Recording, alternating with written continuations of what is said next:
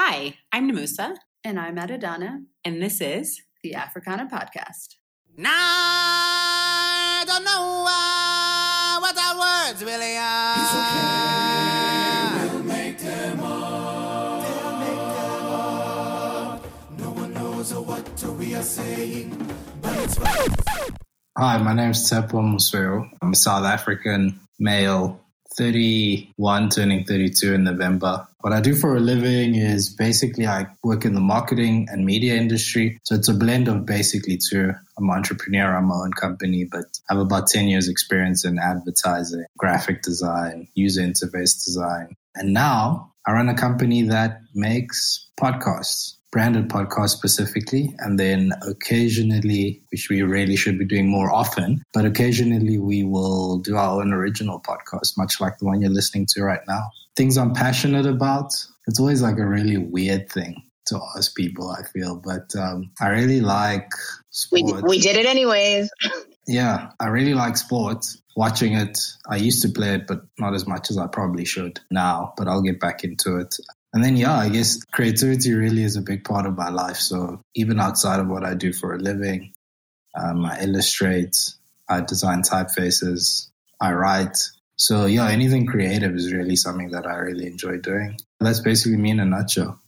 Well, it's awesome to have you on the podcast. So I'm going to go right into the first question and give the people what they want. So the first question is, what does an ally mean to you? And then also, does it mean something different or have different implications in South Africa compared to kind of other countries on the African continent? That word ally, it's quite interesting in the sense that when I imagine an ally, I always imagine wartime movies, or not even just the movies, but the idea of, some sort of war. And often with the allies in various wars that have taken place, they came in all different shapes and sizes. So I think at first, when you think about an ally, in the sense that, there's no bullets being fired or whatever, we tend to think of like someone who, I tend to think of someone who is on the front line. But as I've looked at my own journey, I guess, I wouldn't say I'm necessarily the guy who's going to be at the rally with the poster and, shouting, although that can happen. But I think the brand of ally that I'll probably take is more covert, more considered in the spaces which I operate in, what I can be doing to help assist the fight that various marginalized people may have in that particular space. And sometimes that's not necessarily I feel in the ways that I exercise. It's not necessarily taking the thing head on in an aggressive way. Sometimes it's having the ability to see when discrimination is most likely to happen and creating an infrastructure or an environment that will make it difficult for that discrimination to take place wherever you can. It's not always possible, but I guess an ally is somebody who does whatever they can do within their power to influence change. So that's what it means for me. Okay. And do you see that being different in South Africa than in other countries? Are we talking specifically about countries on the continent or? Yeah, let's do that. Let's do it comparative to other countries on the continent. Africa is a really interesting space, and I include South Africa. South Africans tend to exclude themselves from the continent. But what's really interesting is we constantly have this battle between our own identity and I guess the global zeitgeist, so to speak. And I find in conversations around these types of things, we kind of stuck in a place where the collective struggle is one that's all about trying to get where everybody else is already in the world. But at the same time, I'm talking about specifically economically and politically, that type of thing. But at the same time... And for clarity, you're talking about South Africa or you're talking about the continent? I'm talking about Africans as a whole. Okay. Yeah. So we have this thing where we're trying to be on the same level as everybody else in the world, economically and politically. But then there's all these social issues that exist as well that I think culturally we tend to make, or rather as Africans, we tend to make cultural excuses for. And I know with myself, there was always a good reason not to consider the struggles of people who are not like myself. And I never used to see it in a necessarily malicious or negative way. I wouldn't necessarily be part of the types of people who, attack the LGBT community or anything like that. Mm-hmm. But Yeah. you'd still have a mentality that's like quite entrenched in the cultures of the particular country that you're in. So, and that's because you want to protect your identity and you want to protect what you believe is your heritage. And I think the challenge sits in us really like taking the time to actually truly define what parts of our heritage are good for us going forward and which parts are really not sustainable. So, yeah. Yeah, I hear that. Okay, so then the next question is, how and when did you learn to become an ally and why is it important? Can you give examples or narratives? And I want to kind of put boundaries around the word ally. And so in this case, like, how did you learn to become an ally to people who identify as women? Yeah, specifically. So if you can give examples and explain why that's important. Wow, okay.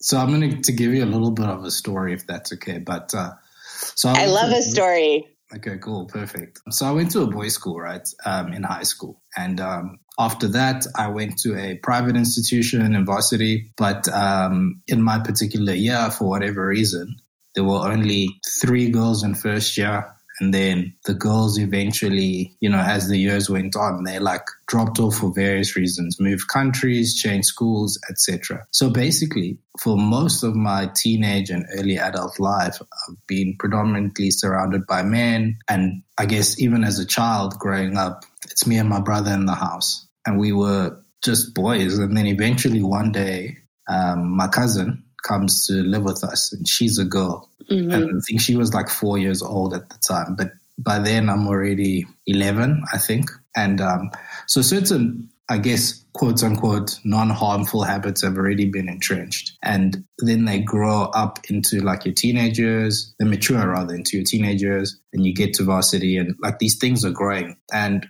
me and my cousin, I call her my sister because, you know, she's lived with us her whole life, but at some point she went to study overseas, and she come and visit like in December.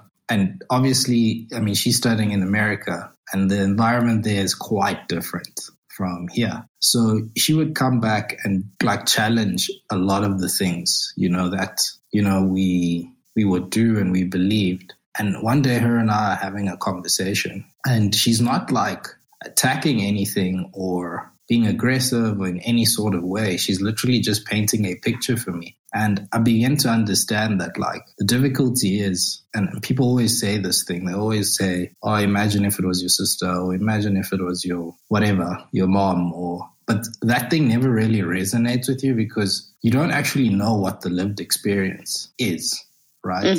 But for a moment in our conversation, I remembered that like, I'm actually just enjoying the person, besides the fact that she's my sister or anything, like she's just a person, you know? And I thought about the specific details of the conversation, which were about the struggle she was having, you know, and how she started seeing a therapist and she got diagnosed with depression and all these types of things. And I was thinking, you know, it must be really hard for her being a foreigner, an African foreigner, and then a woman as well. And I was like, you know, as difficult as things feel for me, I can only imagine what kind of world she must be growing up in. And I thought to myself, what steps can I take to like change her experience at home at the very least? And I guess that seemed like from that point on, our relationship kind of got a lot better. And then I actually started to look a bit closer at myself and my circle of friends and that type of thing. And I realized that because of the way I was, I guess, raised and the decisions that were made for me, I didn't really have female friends who I valued socially as much as I did like my guy friends. And people will be like, oh, that's pretty normal, right? Because you'll value the people you spend more time with. And I think that was the crux of the issue. Like, why is it that I don't see value, or I didn't see value in spending time with women that didn't translate into, you know, some sort of romantic encounter or relationship? So that was quite a challenging moment, but not like heavy or anything. But I just started to scrutinize, I guess, my own thinking. And then you just start to take the necessary steps towards like building those relationships. But it's not really easy because by then you've lived your life in a way that you can't really change you can change, but you can't erase the past, So people can tend to be a little bit skeptic, or suspicious rather about your intentions and your motives. So it was quite an adjustment to make, but I think I'm getting there. Yeah. Thanks for sharing that. I am just a follow-up question from that. Were you able to have, kind of when you came to that realization, were you able to have, like, how did you navigate those types of conversations with the women in your life? So I guess at the time you probably still would have been like fairly young. How did you navigate those conversations with women in your life when you realized that you wanted to build deeper connections with women that wasn't necessarily romantic? I think those conversations were forced on me what I mean is like, she's my friend now, but at the time she was just like a colleague or whatever. But she's like she is that firebrand version of like feminist, right? Like she's quite loud and aggressive and, all of that. So she wasn't afraid to reprimand or bring correction to like weird things in the workplace, right? But outside of just being like that type of person, she was also just like a really cool person, right? So anyway, she started dating my roommate at the time. So I'd spend a lot of time with her, whatever. And I guess a lot of my early stage exposure to like these types of conversations was through like her particularly. So I guess I owe a lot to her. But I think starting in a place where I allowed myself to be a student and be like willing to simply listen and consider rather than defending, I think that was a very important first step. And then once I took the time to learn certain things, approaching people to be friends it's not an easy thing for me, just like as myself, irrespective, simply because like I'm quite an introverted person. So to build those new friendships when you're like in your mid-20s, that's how old I was. It's quite, it's a little bit difficult because how do you do that without, I guess confusing, I felt at the time, how do you do that without confusing the situation? But I realized like it's literally just being upfront about it and just making it clear that you are being a friend, and then also respecting the boundaries that you guys set together,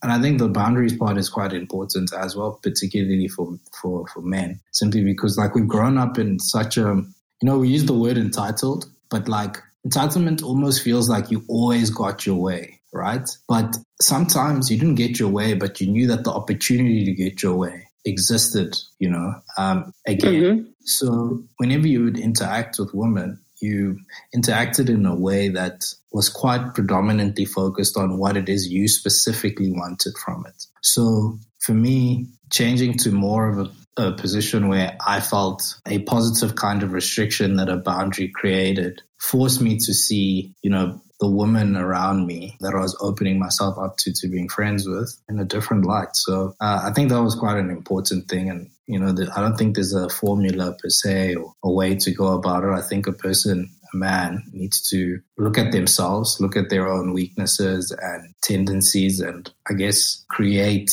the boundaries that work for him. Or not work for him, but rather are effective in combating, the behaviors that he's built up over the years. I totally hear that. And kind of just to piggyback on what you're saying and agree with you, I think, yeah, it's really interesting. So as somebody who identifies as a woman, my friendships or the people who I was closest to in life were largely women. And the men that I was close to in my life were either people that I had been in romantic relationships with, or that I had have been my best friends from childhood or high school. And so I remember making a concerted effort saying, wow, this feels not as kind of balanced as what I was looking for personally. And so I went out of my way to make more male friendships. But yeah, essentially just to echo what you were saying, there were some people that I made male friendships with that I think, or tried to spark male friendships with, that felt that they were trying to get their way. And so even though boundaries were established at the beginning, kind of over time, that was not what, what we had agreed to was not what came to pass. And then there were incredible male friends, and I'm going to throw yourself in there, who, showed up and kind of continue to respect boundaries. And it's been such a kind of beautiful and powerful experience of creating friends from different genders in kind of my early 30s. I didn't think that would necessarily be possible. And I think like when you said, like, if you are largely surrounded in an environment where people are of one gender, you like that kind of becomes your mode of operating, and potentially a really good argument for why we should have mixed gendered schools, but that's a different story. But yeah, just this kind of idea that obviously men and women can be friends, but I think there's dynamics that definitely change as you get older. And so I would also be really curious as to like, what is it like making friends across genders when you're in your 40s or in your 50s? Yeah. So just to say, I hear you, and thank you for kind of sharing your experience, because I think that there are a lot of people going through the same thing, but from either, from a similar perspective or like a different perspective, which is kind of where I was coming from. I guess, just to add to what you said, there's a really interesting question that arises. There's the boundaries that you set naturally in trying to, build the friendship. But I think as you get older at different stages, and as the not life expectation, but the demands on your life rather adjust, do you think the pressure of life, and I don't mean necessarily in any other way other than socially, like how society, let me make an example out of the question. My parents are the kind of parents who, in the past, until I sat them down and spoke to them properly, would be the kinds of people who would constantly do the whole, when are you getting married thing, right? And then they would say, for example, I introduced them to a friend of mine, an actual friend. Yeah. If that's like my best friend's girlfriend or whatever, they would ask me afterwards, oh, she's a nice girl. How about, what's happening there? Blah, blah, blah, whatever. And you're like, wow, I said she's a friend. Can we not just be that? So I'm using that as an example to be like, how have you dealt with differentiating the difference between this person is my friend, but maybe they've just found themselves in a situation where because they get along with me a lot, they believe like there's a natural next step. And is that something that I guess, like how should men navigate those kinds of things? I think that's a big question, like for guys like me who, we do interact with women and the attraction thing will always be there. But like, how do you cross the boundary? How do you either cross the boundary in a respectful way or know when the boundary should definitely not be crossed? That is an excellent question. So I want to caveat this by saying, like, I can only speak for myself as somebody who identifies as a woman. So this is not, everybody is different and all people are different and all women are different and people who identify as women is different. So this is just my experience. And what I would say from me and what I found the most kind of profound in navigating new friendships with men in my late 20s, early 30s has been communication. And I know it sounds like it's like beating a dead horse in the way of like, we always say communicate, communicate, communicate. But I think that like being, like you said, being upfront. So when you first get to know somebody, being upfront about, okay, this, like, I am looking for friendship and this is kind of the direction that this isn't the parameters or the boundaries and the way that I would like to get to know you. But if that changes for either of us, or if that changes for both of us, that I need you and myself to be committed enough to this friendship that we're going to talk about it and we're going to have hard conversations. And because I think like it's totally, some of the best romantic relationships start out in friendships and some don't.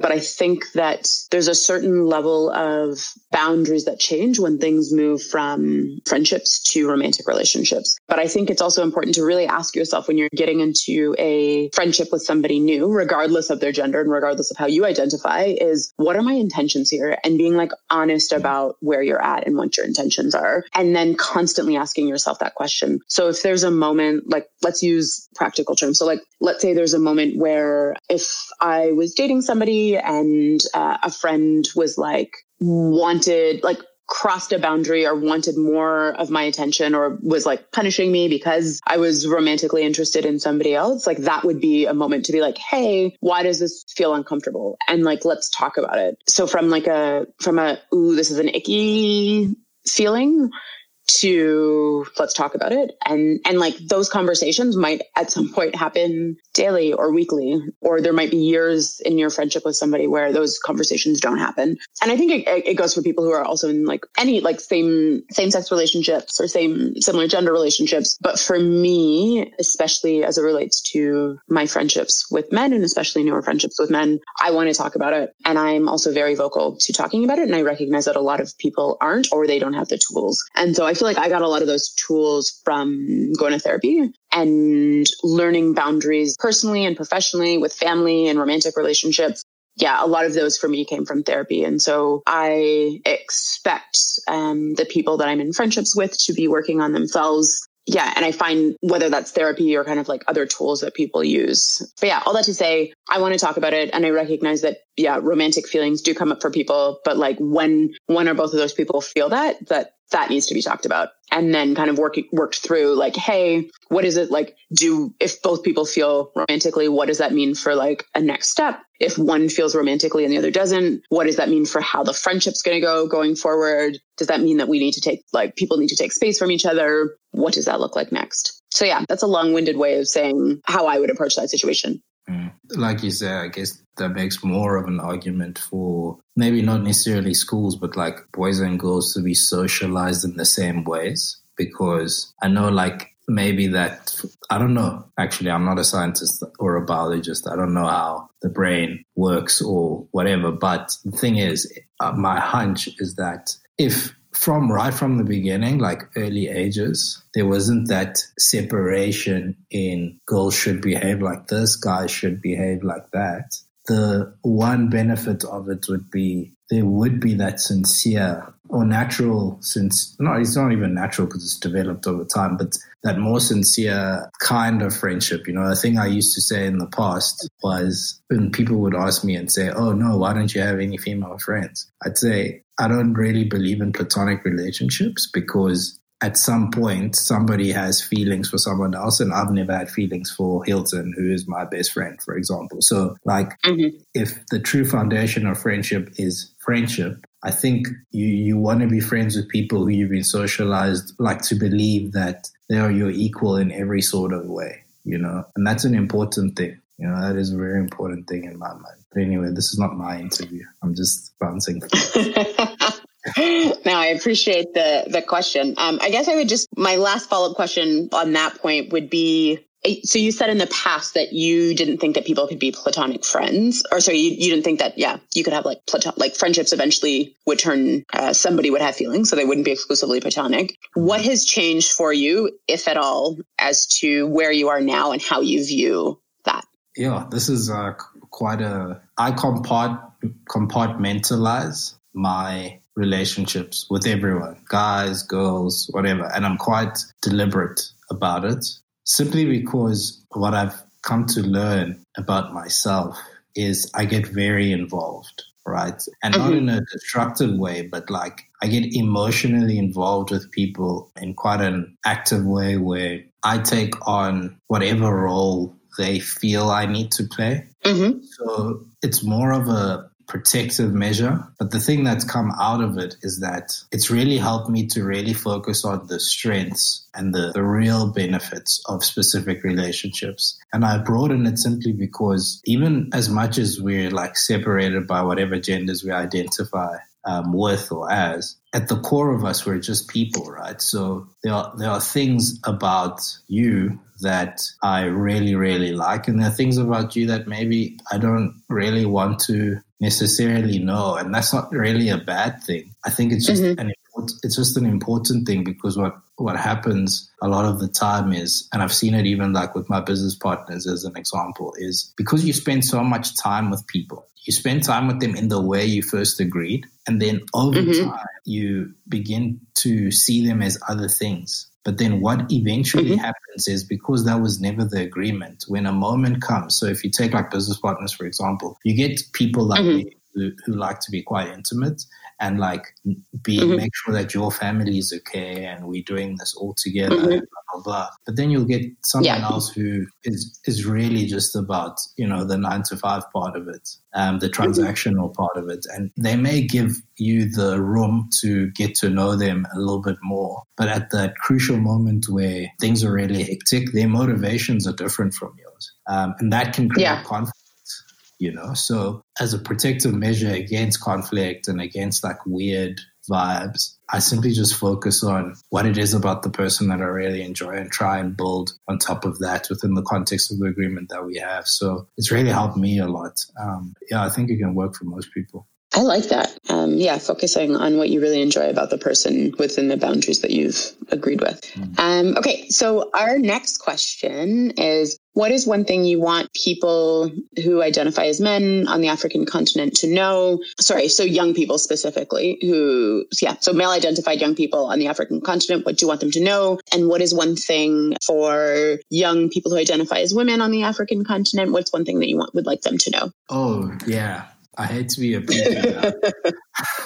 It's okay. Here, now's your pulpit. Go for it. Wow. I think as men, young men, particularly like men of like my generation and I guess younger, it's very important for us to, oh man, I didn't want to get this hectic. But anyway, here we go.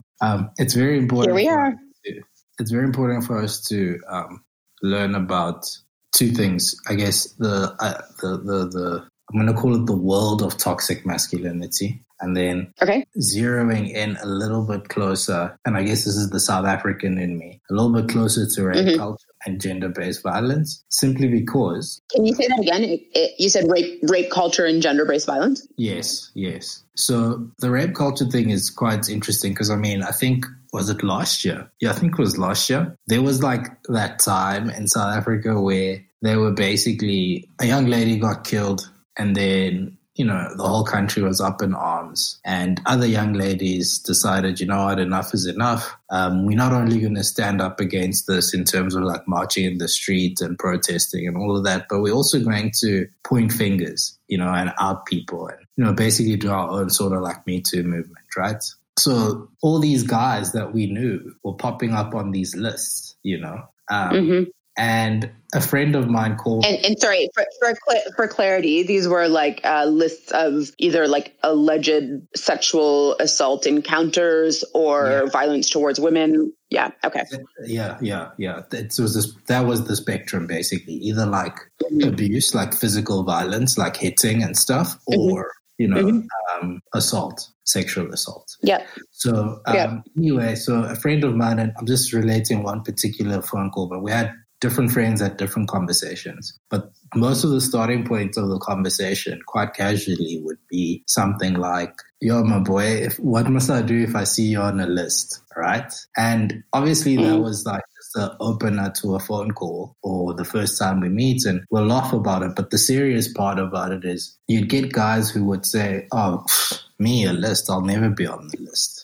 Right? I think you get guys who are a little bit more self-reflective. And I think that's the part that I think is important. Some of my friends would be of the opinion that, look, I've probably done something where somewhere on that spectrum, it's probably offended or hurt somebody, right? However, before this thing was an issue, I've taken the steps to either apologize or, correct. You can't correct what you've done, but like let the person know that you acknowledge that what you did was not correct, And it's not easy all the time. It's like there's some things that are just, you yourself are so ashamed that like you did something like that you've either like, your brain has either done its thing where it's like blocked it out of your memory completely, or alternatively, you created such a big justification around it that like, there was nothing wrong in your opinion. But like, I think it's important to start there simply because once you start there, you start asking yourself more detailed questions around what are the things that constitute or that define the sort of behavior like that, like what is rape culture? You ask yourself those questions and you find out the answers. Yeah. Then you also go, okay, now that I have this information, what can I do about it myself? you know? And I think last year was quite an important moment in some of the lives of the people that are the men that I know. And I don't think it should take such a tragic moment for us to reflect. You know, we should be reflecting and looking at ourselves every day so that, you know, the next day we're hopefully a better person than we were today. So, yeah, that's that for the guys. For the girls, wow, what can I say about two women? This is a tough one. You can also plead the fifth. You can say, I don't have advice. I don't necessarily have advice. I would just say, keep doing your thing. But also, I guess the only thing that I would say is, actually, nah. That pregnant pause was like you thinking about. Yeah, I want to say what I want to say, but I'm like, I don't want to come across as like, you know, the actual problem, because again, I don't really know like all the ins and outs of the experience. I don't know any of the ins and outs of the experience, but as an outsider looking in, I guess all I'll say is like, don't be afraid to show up, you know, and identify, oh yes, this is actually a thing. You can start the edit from here, actually. This is the answer. I think it's important to be willing and open to including allies in the struggle. Sometimes it gets very easy, even like with the Am I Next movement, which was the movement I was talking about that happened last year in South Africa. What started to happen in like the first days of it was, you know, every guy was the enemy. And I understand that, you know, in the broader conversation, yes, that is the truth. But even in the moments where some guys were trying their best to reprimand other guys online or in real life or whatever the case may be, there was always someone else who was ready to point a finger and say, oh, you don't get to talk. And the thing is, in every struggle and every fight, every war that's taken place, there's been somebody who has been the enemy, has committed a crime or a violation of some sort against your cause, who at some point had a change of heart and was willing to help, even at the expense of their own life, you know. And I think it's important to make room for whoever the ally is who is not part of the demographic that is directly affected by the discrimination. It's important to create spaces in society for those people to have a voice, because more than a voice, those people also have a kind of power that you don't have, you know, and I know that's part of the fight, but like the power you don't have is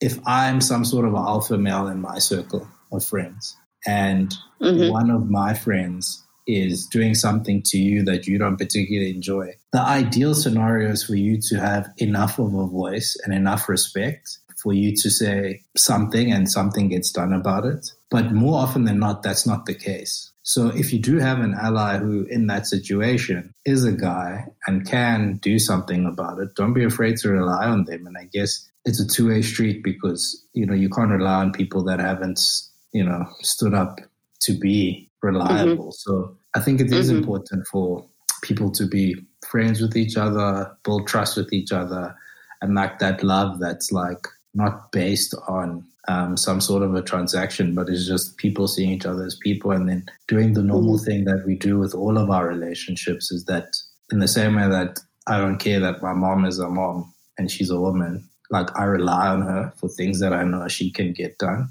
and she relies on me. So I think that's the most important thing. The only thing that I would say to women is maybe be open to building real meaningful friendships with guys who are open to building them with you, and then using their strengths to help fight your cause. Okay. So kind of moving from that position to a more, I guess, like self-reflective position. Sorry, I'm not saying that's not self-reflective. What I'm saying is like, this is, that's kind of like your advice for external looking. And so this question is more internal, is what is something you're not proud of or you regret the most in your past treatment or current treatment, depending on where you're at, of women, and what did you learn from that moment? I'm definitely still learning from that moment. That's just the truth. Can you repeat that again? I didn't hear it. Oh, sorry. I'm definitely still learning from that moment. It's still an active lesson in my life. Okay. Wow. You see, in the beginning of our conversation, I said this regards a lot of vulnerability. This was the question I was hoping you'd forget to ask. But anyway, here we go. Sure. I haven't been very good to a few of the women I've dated in the past, not simply because, but it's just, I wasn't bad. I wasn't like abusive. Okay, let me not justify. I wasn't abusive. Yeah, it's not a race to the bottom either, though. Yeah. I wasn't abusive or any of those overtly negative sort of traits. But I was, if I can use a euphemism, I was maybe a little bit too friendly with other people. So, I think, again, like when I spoke earlier, it's about identifying the weaknesses and flaws that you have as an individual. And for me, one of the biggest motivating factors to go, okay, cool, it's time to actively start, like every new woman that you meet, doesn't matter how attracted you are to her, make an active choice to just be like, this is my friend, because it's a re-socializing exercise for me, because again, I came from a boys' school culture, which is all the isms that you can think about that exist in the world, you find them in boys' schools, like to the extreme. So you pick up on the ones that are more suited to your personality and your personal strengths and stuff. But then you leave school and you enter the world with them, and it's quite a bad thing. So for me, that was, I'm just struggling to say it by name, but yeah, I wasn't very good to my girlfriends and romantic relationships. And like I said, it's still a thing I'm actively working on. I've seen improvements over the past, like maybe 3 years or so, but yeah, I think I can still do a lot. I can still do a lot better. So that's something that I'm committed to doing. Yeah. Thanks for being honest about it and like talking about kind of the ugly, hard things, because I think the only way that like we all collectively get better as people and as allies, regardless of our positionality, is like, just being honest and open about what it is that we are not proud of and working with other people. Well, working on ourselves first, but then also with other people to change that. So thank you for being vulnerable and honest, because I think there's a lot of people out there, and I would say, a lot of men and women out there who are in similar, or who find themselves in either a similar position now or who have been in similar positions. Yeah, and it's really difficult because you fear being ostracized, but at the same time, you also fear, okay, now I've come onto this, podcast, I've had this conversation, and my habits get the better of me next week, and then what? So you always have this thing where you're publicly flogged in the square. Exactly, and you just want to protect yourself against that. These Twitter streets. Yeah, no, I hear you. But I think that's like kind of the first step in terms of a commitment to doing differently. And I think a lot of our male listeners will appreciate, and female listeners will or any listeners will appreciate that honesty. So thank you. Yeah, let's hope the female friends I have appreciate the honesty too, and not like, oh man, you're a crazy guy. But we'll see. Well, you'll have to let us know. You can report back. If I'm alive to tell the tale, yes. So. Okay, so I have 2 more questions and then we'll go into the rapid fire round. But I think you've already given, the next question was, what advice would you explain to African men as it relates to being an ally? But I feel like you've already identified or like spoke to that in terms of question 3, which is about identifying, like, what would you want young men to know? So I'm going to move right into the last question before we get into the rapid fire round, which is explain a time where you've really stepped up for women and how did that make you feel? So ending on a positive note. Okay. It's really weird. A friend of mine was saying to me the other day, she's a girl, she was saying she was looking at like the work that we've done as a company in the past like 2 years and 8 months. And she was like, you guys are actually a woman brand company. And I'm like, I've never actually thought about that. And she was just calling out like the different things. And what's crazy is in media and advertising particularly, people like to jump on causes because it benefits the sale, right? And what that does is creates a culture of dipping in and out. So you're not really invested in whatever it is, whatever solution you found, based on strategic insights and all of that. You're not really invested in it. You're invested in it for a campaign period and then you move on, right? But with us, what has happened is, and it's not like we were actively seeking these opportunities out. I'll never take credit for that, But it just happened that most of the campaigns that we've actually done have been focused predominantly on women. And none of them have been anything like, stop women abuse or anything. But like they've led us to a place where by virtue of what the outcome is expected to be, you have to put a woman in an empowered position, whether it's investing in her career like we've done with a local musician where basically she part of a group and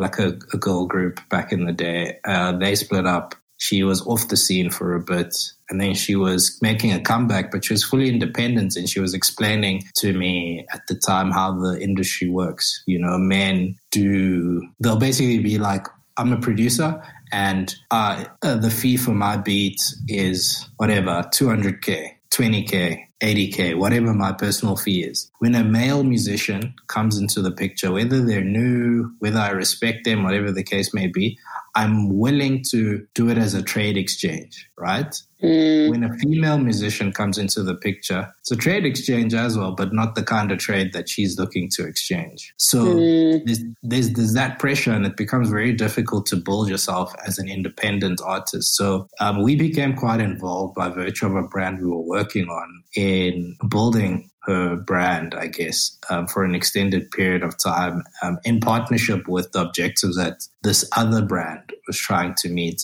which was a women's swimwear and lingerie and homeware brand. So it was just that's one example, but it's, I guess the big thing I'm trying to paint is once you've made yourself open to the possibility of women just benefiting equally, whatever that means, I think those opportunities just make themselves more available to you, even where naturally you would default to communicating from your lived experience, because that's another thing about the field of work that we do is that, sure, you're going to give me the sales objective or the brand objective, but when I actually sit down and unpack how that objective should be communicated in a way that's palatable to the everyday man, I do it from my personal lived experience. I tell you a story about brothers, to sell a Coke, but it's actually the story of me and my brother, right? So it becomes quite a different experience when you're telling stories about women as a man. How do you do that? You can only do that by exposing yourself to information and exposing yourself to the lived experience of women. And I guess I've been fortunate to that. Or having women tell those stories, or creating a platform where women can tell those stories. Tell their stories, exactly. Yeah. I don't know if I answered that question, but I think I did. No, you totally did. You definitely did very thoroughly. So we're going to move into the rapid fire questions. So as our listeners will know, I'll ask you a series of questions and it'll be either or, and you pick one. And then if you want, you can give a little bit of background as to why, but you don't have to. So I'll start out easy, which is one that we normally do. So still or sparkling? Sparkling. What? Obviously sparkling. What are you talking about? Yeah. This is why you and I are friends. People who say still, not the same WhatsApp group. Okay. What about beard? Sorry, say that again. Those people are psychos. I can't co-sign that, but you know where my heart lies in the sparkling. Okay. The next one is beard or nah? I would love to say beard, but my beard doesn't grow out fully, so definitely not, because I just look weird with a beard. Yeah. Okay. Memes or GIFs? That's a tough one. Actually, it's not that tough because most of the time, like I'm not a very active person on social media, so I feel like memes are quite kind to people who like to show everybody how funny they are. Whereas like GIFs are like you're interacting with your friend says something weird, you give them a response. So for me, like on my phone as well, I have like a lot of like stocked up GIFs. So yeah, definitely the GIF. Okay, so GIFs or GIFs is my next one that I've just thrown in. You said GIF, so I mimicked what you said, but I usually say GIF. No, I said GIFs. I said GIFs. You said GIF. Okay, so we're going to move along right next to the next question. Safari or coast? Safari or? Coast, like the coastline, so the beach. Oh, I thought you said post. I was like, what? Are we comparing an email to a postal service? No. No, like okay. Safari where there's animals, or Tiger King if you watch it, or Coast where there's beach.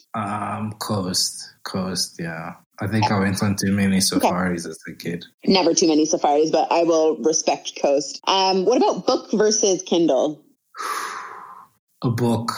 The graphic design trained person in me just knows like there's something special about the tactile nature of a thing that's been considered, like which paper you use, printing techniques. I just like books, like physical books. Yeah. Okay. And then the last rapid fire question, fork or knife? What? Fork. A knife is, you can live without knives. Yeah. Okay. Or sometimes your fork can become a knife in really desperate situations. Exactly. The fork is more, it has more of a utility to it than a knife. A knife, I feel like, can only be used to stab and cut things. But a fork can be used to stir. Well, a knife could be used to stir too, but forks just feel like they can do a lot more. Okay. On that note, how do our listeners find you? Where do you live on the internet? Well, probably just my Instagram. I mean, I have Twitter. Which is? I'm not particularly active. My Instagram is Tshepo Mosueu. It's just my name and surname. So that's TSHEPO MOSOEU. Yeah. Great. Thanks so much for being on the podcast. And please let us know how everything pans out on your journey in allyship. Yeah, definitely. Thanks for having me. This was really cool. And it was also really intense, but in a good way. Thank you. Cheers. Okay, bye.